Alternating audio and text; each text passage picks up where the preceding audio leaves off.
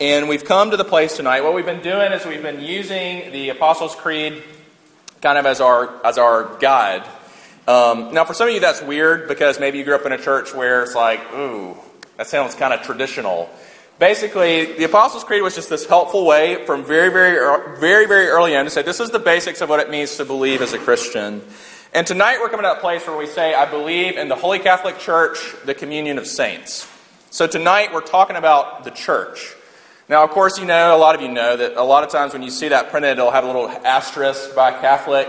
When we say we believe in the Holy Catholic Church, think universal. In other words, the church worldwide. One of the most beautiful things that Scripture says is that when we get to the new heavens and the earth, that God will have redeemed for himself a people from every tribe and tongue. It's a beautiful picture. That in some ways, like if you've ever been to New York or if you've ever been to a big city, and part of what is so incredible about it is it's so diverse and it's so many people from so many different tribes and tongues. And Jesus says that will pale.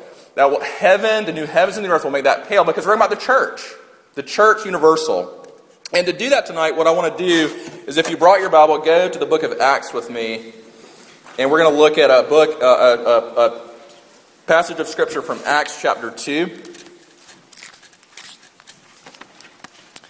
We're going to look at Acts 2, verses 42 to 47.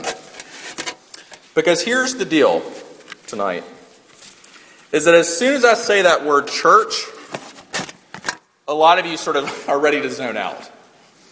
You're like, really? We're talking about this tonight?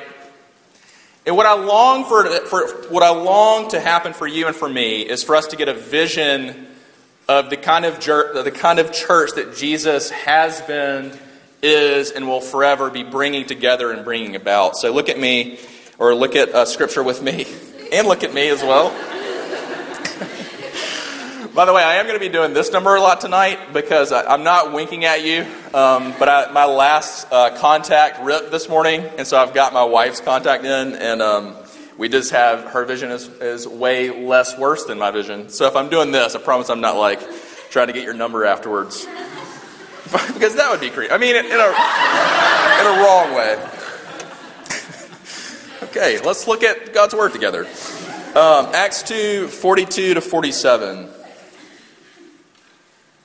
And they devoted themselves to the apostles' teaching and the fellowship, to the breaking of bread and the prayers. And awe came upon every soul, and many wonders and signs were being done through the apostles. And all who believed were together and had all things in common. And they were selling their possessions and belongings and distributing the proceeds to all as any had need. And day by day, attending the temple together and breaking bread in their homes, they received their food with glad and generous hearts, praising God and having favor with all the people. And the Lord added to their number day by day those who were being saved. Let's pray, and then we'll jump into it tonight. Father, we thank you for your word, and we thank you in particular for your church. Lord, that you have made us, those who belong to Jesus, that you have made us part of.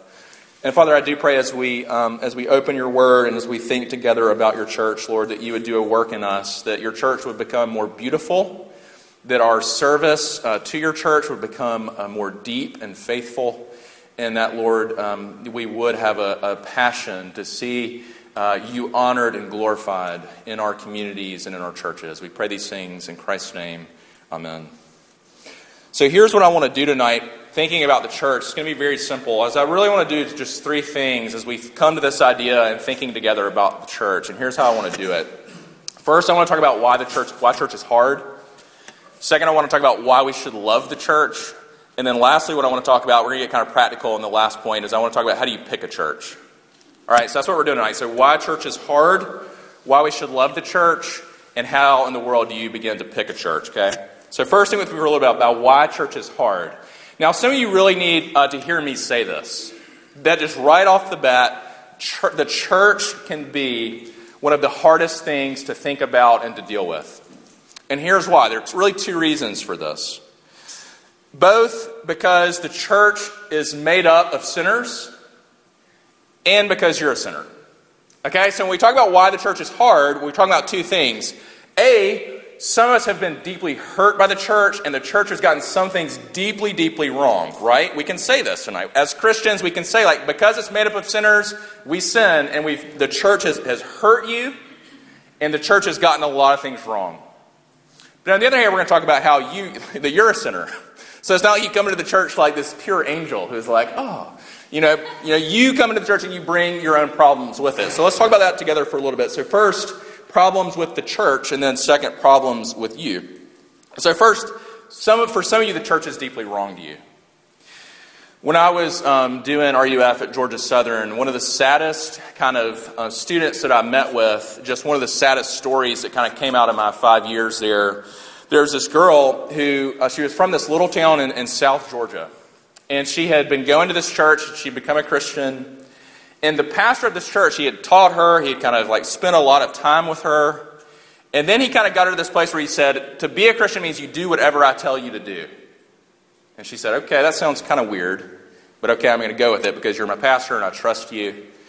And then he totally turned the relationship sexual. He started asking her to do things with him, and he would guilt her into it. He would say, this is what the Lord wants. I'm your pastor. Don't you trust me? This is what the Lord wants you to do. Just trust me. Just listen to me. Now, if you put yourself in her shoes for a second, how would you feel about the church? If I were her, I would never have gone, no. Now, thank the Lord she knew Jesus. She knew that not all churches were like that. But some of your stories are not that dramatic.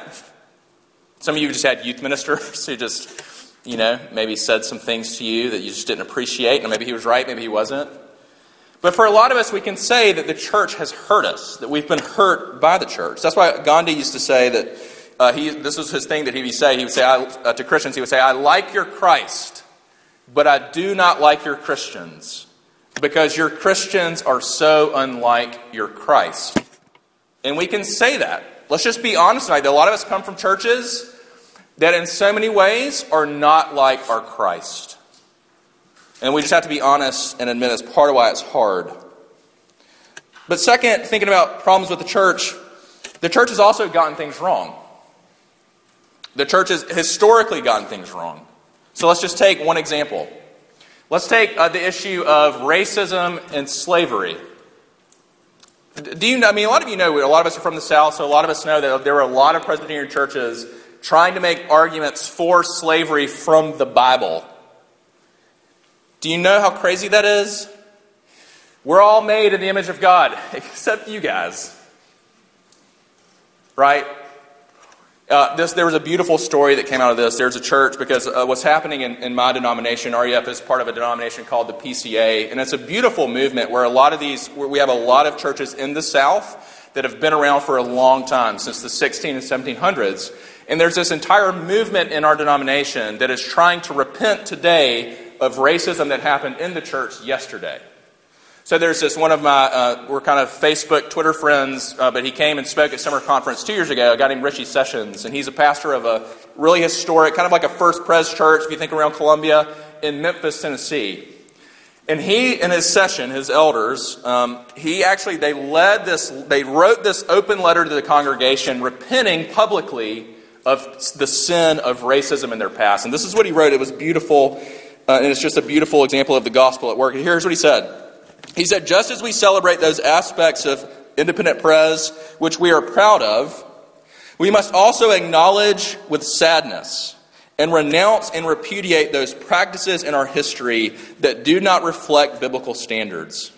We profess, acknowledge, and confess before God, before one another, and before the watching world that tolerance of forced or institutional segregation based on race and declarations of the inferiority of certain races, such as were once practiced and supported by our church and many other voices in the Presbyterian tradition, were wrong and cannot and will not be accepted within our church today or ever again.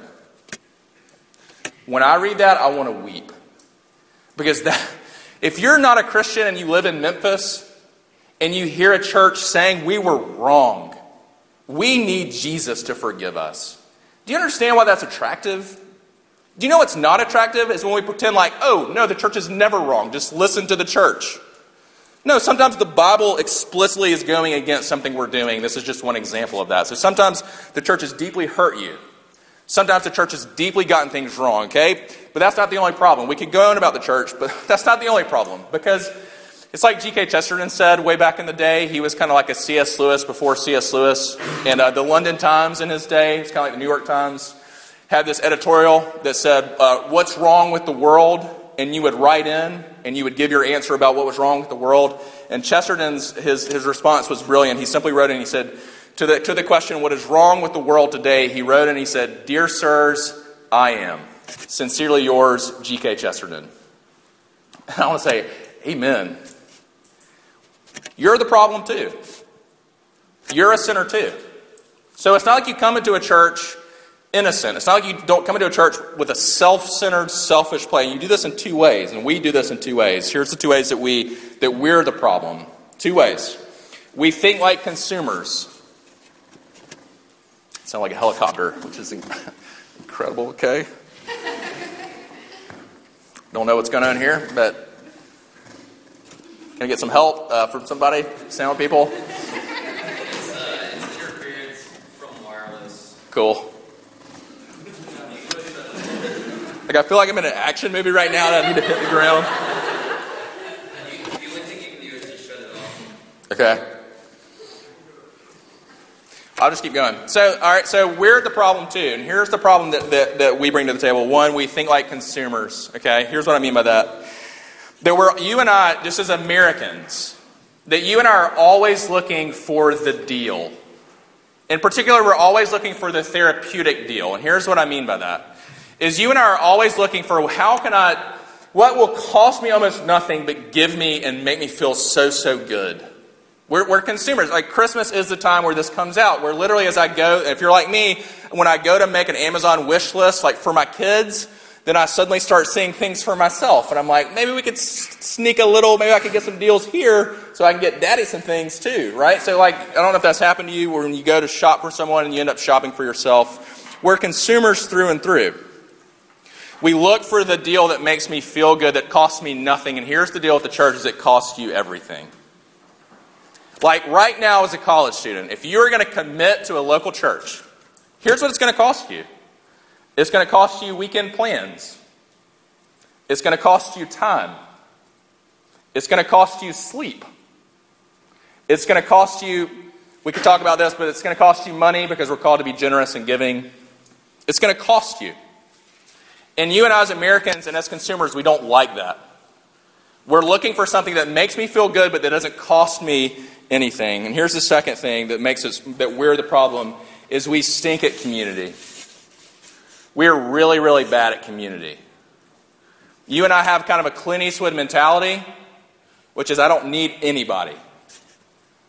It's me, and I don't need anybody, and I'm going to do my own thing. And if you want to join me in doing what I want to do, that's why you've gone through so many friends. Like seniors, you can testify this, that your friends as freshmen, because you were so selfish, changed to your friends now. You lost a lot of friends along the way. Why? Because you're selfish, you know what. And I am too. Welcome to the club. That's why we need Jesus, right? But we stink at community. And here's what's interesting. Is you and I watch shows about community, like a lot of us watch How I Met Your Mother. And what's interesting is we watch all these shows about community and we watch them alone, like on our laptops, like with earphones in. It's deeply ironic, right? That we sort of long for it, but it costs us something. Again, it costs us something that we're not willing to pay. Real relationships are hard and costly. And so we stink at it. We were doing this in freshman Bible study the other week. We're talking about community. And it was really convicting to read through. Have you ever read through all the one another's in the Bible? Because here's the kind of community. This is the kind of community that Luke is talking about in Acts that was happening. Just think about this for a second. Listen to this list as I read it. And there are going to be two things that happen. On the one hand, you're going to realize that you don't do this very well. And on the other hand, there's something in your heart that's going to long for this. Just listen to the list. The Bible calls us to honor one another, to accept one another, to bear with one another patiently, to forgive one another from the heart, to pray for one another faithfully and continually, to confess sin to one another, to cheer for one another, to challenge one another, to confront one another, and to instruct one another. And as I read that, I realize that I fail at this, and you fail at this. But my heart longs for this. For this kind. Do you not long for that? And yet, you and I, we stink at it. So first, why church is hard. But then second thing, think with me for a little bit about why we should love the church. Okay? Why we should love the church. And what I hope just happened as I read that, I hope something in your heart does long for it. And that's what I'm going to talk about is why we should long for it. And why we should love it. Especially, at this point I'm talking to those of us who belong to Jesus. Those of us who have repented of our sin and put our faith in Jesus and we know Him, we belong. There are three things you've got to see about why we should love the church. All right, and here's the first thing you have to see. Is that we are the church. Part of why you should love the church is if you belong to Jesus, you are the church. All right, here's the way that I think about it with my kids. And it's become a habit, so we wake up, we've got 4 kids, and which is too many for us. I'm a 2-parent dad. I'm a 2-kid dad with 4 kids because Jesus loves me and wants to sanctify me. So what that means, though, is when we go to church on Sunday mornings, it's very hard. But a lot of times when we talk about the kids, will say, "Are we going to church today?" As soon as they wake up, you remember probably doing this as kids, they rush into our bedroom. "Are we going to church today? Are we going to church today?" And I try to say to them, "No, we don't go to church. We go to worship because we are the church." All right, listen to me for a second. We go to the mall. We go to Zaxby's. We go to the movies. We go ice skating. We go to a USC game. But we don't go to church because we are the church. That's why in the old days, I love the way that theologians used to say it. They used to refer to when we talked about the church, they talked about the church gathered for worship and the church scattered. And that's how it works. In other words, the church is not an event. Church is not a place. There's actually a pastor, a lot of you know him, Brian Habig in Greenville. He's planted a church called Downtown Pres. And he will never, when someone says, can I meet you in their office? He will never say, "Meet me at the church." He will say, "Meet me at the building." Why? Because we are the church. He's trying to instill that in his people, that it's a people. It's a people who've been called out into the world, who've been called to Jesus Himself, and Jesus is building them up together, a community that belongs to Him. It's the church gathered and it's the church scattered. It's a people, not an event and not a place. Second, we need the church. All right, we are the church, but we need the church. Because Jesus did not only call us to Himself, and the Father not only gave us to Jesus, but Jesus gave us to one another. And He didn't do it just like, "Hey, this is a neat idea. Watch this, guys." It was like He did it because He knew deeply that we need it. That's why from the very beginning pages of the Bible, God looked at Adam and He said to Adam, "It is not good for man to be alone." And that means more than it's good to be married. That means we long for and need community with one another. And that's what the church gives to us. A place where we can know and be known. A place where we can love and be loved. Just think with me. Why do we need the church? We need the church for instruction. Part of what God's design and His wisdom is to train up pastors and teachers to actually teach us the Bible. Because He knew that you and I just reading the Bible of our own, it wasn't going to do the trick. We need people to instruct us. We need examples. I need, and you need, people that are older than me and have been Christians longer than me that can show me what it looks like to live as a Christian in Columbia, South Carolina. Listen, if you're a freshman, you need seniors in your life that can help you and be an example of what it looks like to live as a faithful Christian on the campus of USC. Now, the problem with you and me is we're too proud for that. Because, even as I say that, my heart's like, I don't need that. And I'm like, yes, I do need that. Because I need Jesus. And Jesus says that I need that. And you need that. So part of what you're saying in your heart when you don't go to church, when you sort of reject and say, I don't need that, you're basically saying, I don't need anybody. I don't need anybody to teach me. You're like what my kids do. When my son, he's going through this thing where he's tying his shoes. And he can't tie his shoes, but he thinks he can tie his shoes.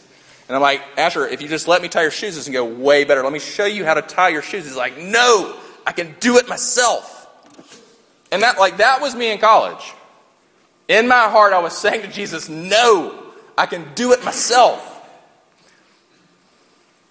And the reality is Jesus saying, no, you can't do it yourself. Which is why you need the church. You need it for instruction. You need it for examples. You need it for encouragement. You need people to point you to Jesus. You need people to text you scripture. You need people to pray with you. Where are you going to find that? Jesus says in my church. You need it for accountability. Okay, so one of my favorite, I don't know if you've seen these cartoons, but they'll do like a typical religious cartoon and then they'll put like a cynical twist on it, which I like a lot. So they took the footprints one. A lot of you have seen this, but the footprints where Jesus is looking back, he's like, and a set of one footprints is where I carried you. Which, whatever. So, but there's one that says, it's great, sure, yes. But there's one that I love that says, and that mess of sand is where I dragged you. And I love that because that is what you and I need. And part of his design, and we need people that will drag us at times. And part of what Jesus' design is that's why we need the church. Because sometimes we need to be dragged. Sometimes we need to be rebuked. We need to be challenged, confronted. I had a friend, I think I've shared this before, but I had a friend, it was one of the most faithful things a friend ever did is I was in this relationship I shouldn't have been in, and he emailed me, which is kind of probably should have emailed me, but he at least had the courage, none of my other friends had the courage to say anything, and he emailed me and sort of shared his concern. And part of how I know that friend is one of my best friends still today, how I know he loves me, is because he was willing to say hard things to me.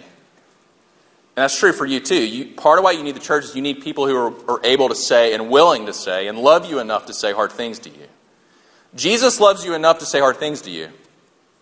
And part of why you need the church is you need people that love you enough to say hard things to you. I love the way that, if you think about it like this, like trying to live as a Christian apart from the church is like trying to live as a fish out of water. I love the way that Cyprian, he was an early church father, he used to say it like this. He used to say, listen to what he said. He would say, you cannot have God for your father without having the church as your mother. You cannot have God as your father without having the church as your mother. But here's the third reason why we should love the church, and this is the biggest reason of all, is that Jesus died for the church. There's a guy who's kind of one of the founders of RUF. His name was Bebo Elkin, which is just a sweet name. I've never met him, but Bebo is an incredible name to me. I don't know why, but just for what it's worth. But he used to say, if Jesus loved the church enough to die for her, you can love the church enough to be patient with her. If Jesus loved the church enough to give his life for her, you can love the church enough to be patient with her. And this means two things. On the one hand, this means, all right, so some of you're a part of a church, and you're a little bit drinking the Kool-Aid. Like, you're like, everything about my church is incredible. Woo, it's amazing. And I'm like, a part of me is glad for you. I love that you love your church. Part of what you have to remember is, don't drink the Kool-Aid because Jesus still had to die for your church. Right? Like, your church still has problems. Your church still has sin that Jesus had to die for. All right, that's the first thing. But here's the second thing. It's a lot of you in the other place, you're like, I can't find a church. Or you go to somewhere, you're like, complain about it every Sunday. You're like, it was so boring. We sang this hymn. Or, you complain about the church. Some of you are drinking the Kool-Aid. Jesus had to die for that church. Some of you are complaining. Here's what I want to say. Here's my illustration for this. So I want you to imagine you go to the mall and you're in, let's say, J. Crew, and you're with some guy friends. Let's imagine you're a guy. And you're, that's a lot of those are guys. It's not hard to imagine. So you're looking at this girl and you're talking to your guy friends. You're like, oh, look what she's wearing. Oh, you see, like, what's wrong with her hair? Like, she could stand to lose a few pounds. And I want you to imagine that from behind you, you hear a man say, excuse me, guys, that's my wife. Like, I so want this to happen in real life. What do you think Jesus says when you're complaining about church? He says, that's my bride. I died for her. If I loved her enough to die for her, you can love her enough to be patient to be patient.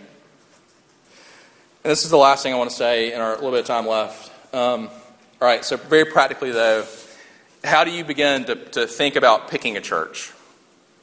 Some of you have a church. That's great. I'm not trying to go for it. I'm glad for that. Some of you don't. And some of you have the question, okay, how do I know what a good church to be a part of would be? And there are 5 things I want to say, sort of 5, I'll call them litmus tests, 5 litmus tests that sort of say this is a healthy church that I can be a part of. Okay, here they are. Just 5 of them. We'll go through them quick. First question, does it love the Bible?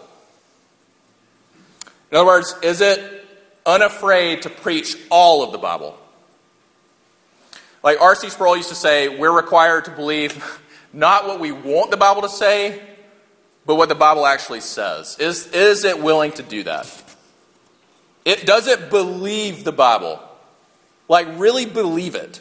That it's not just like a guidepost or a Reader's Digest in your grandparents' toilet. Like it's a living book. It's the lamp unto my feet and the light unto my path. It's the way that I know God and God speaks to me. So the first, does it love the Bible? Second, does it preach the gospel? Does it preach the gospel? Do I walk away not with the message, do better, try harder? But do I walk away instead knowing on the one hand that I am far worse than I could ever imagine? Because we talk about sin. Can't talk about the gospel without talking about sin.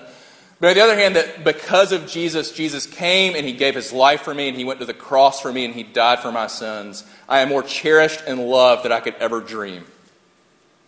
And so the focus, another way of saying it is, we talk a lot about Jesus and we talk a lot about the cross.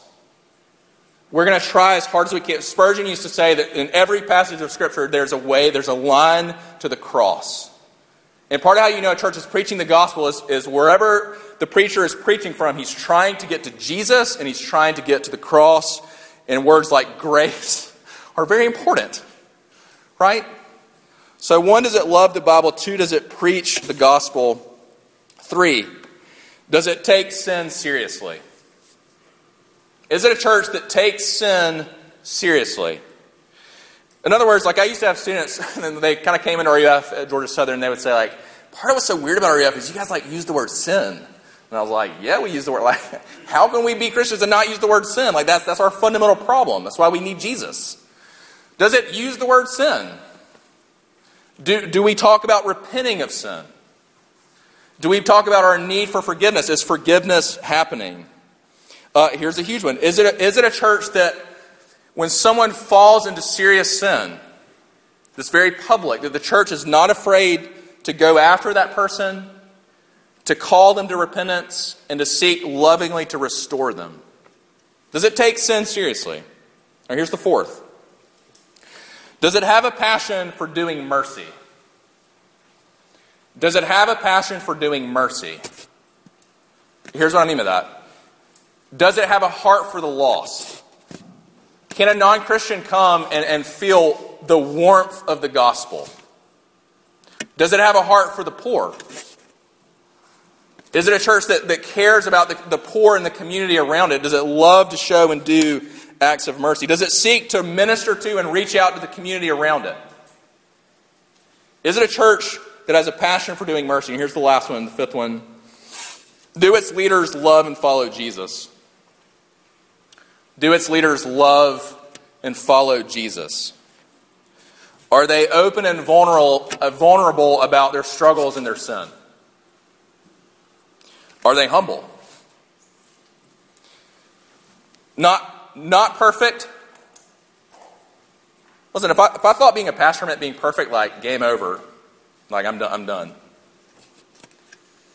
But are they in some ways an example of what it looks like to follow Jesus? That you can learn from them and you can follow them. All right, so does it love the Bible? Does it preach the gospel? Does it take sin seriously? Does it have a passion for doing mercy? And do its leaders love and follow Jesus? Those are the 5 litmus tests. Now here's the reality. Is that you're going to find very few churches that do all 5 of these extremely well. Like, I have a friend who goes to a different church than we do, and we often talk, if we could just take the strengths of this church with the strengths of this church and put them together in one church, it would be incredible. It would be like the new heavens and new earth. And that doesn't happen. So I'm not trying to put this like unrealistic, but these are the marks that we're talking about. How do I know a church is healthy? Well, in some measure, it cares about and is doing these 5 things. Now, here's how I want to close. Some of you are here, and after all of this, you're feeling a little bit self-righteous. You're like, yeah, I do the church thing pretty well. And you're feeling pretty good about yourself. And can I humble you for just a second? Or can the Holy Spirit humble you, hopefully? You're going to worship.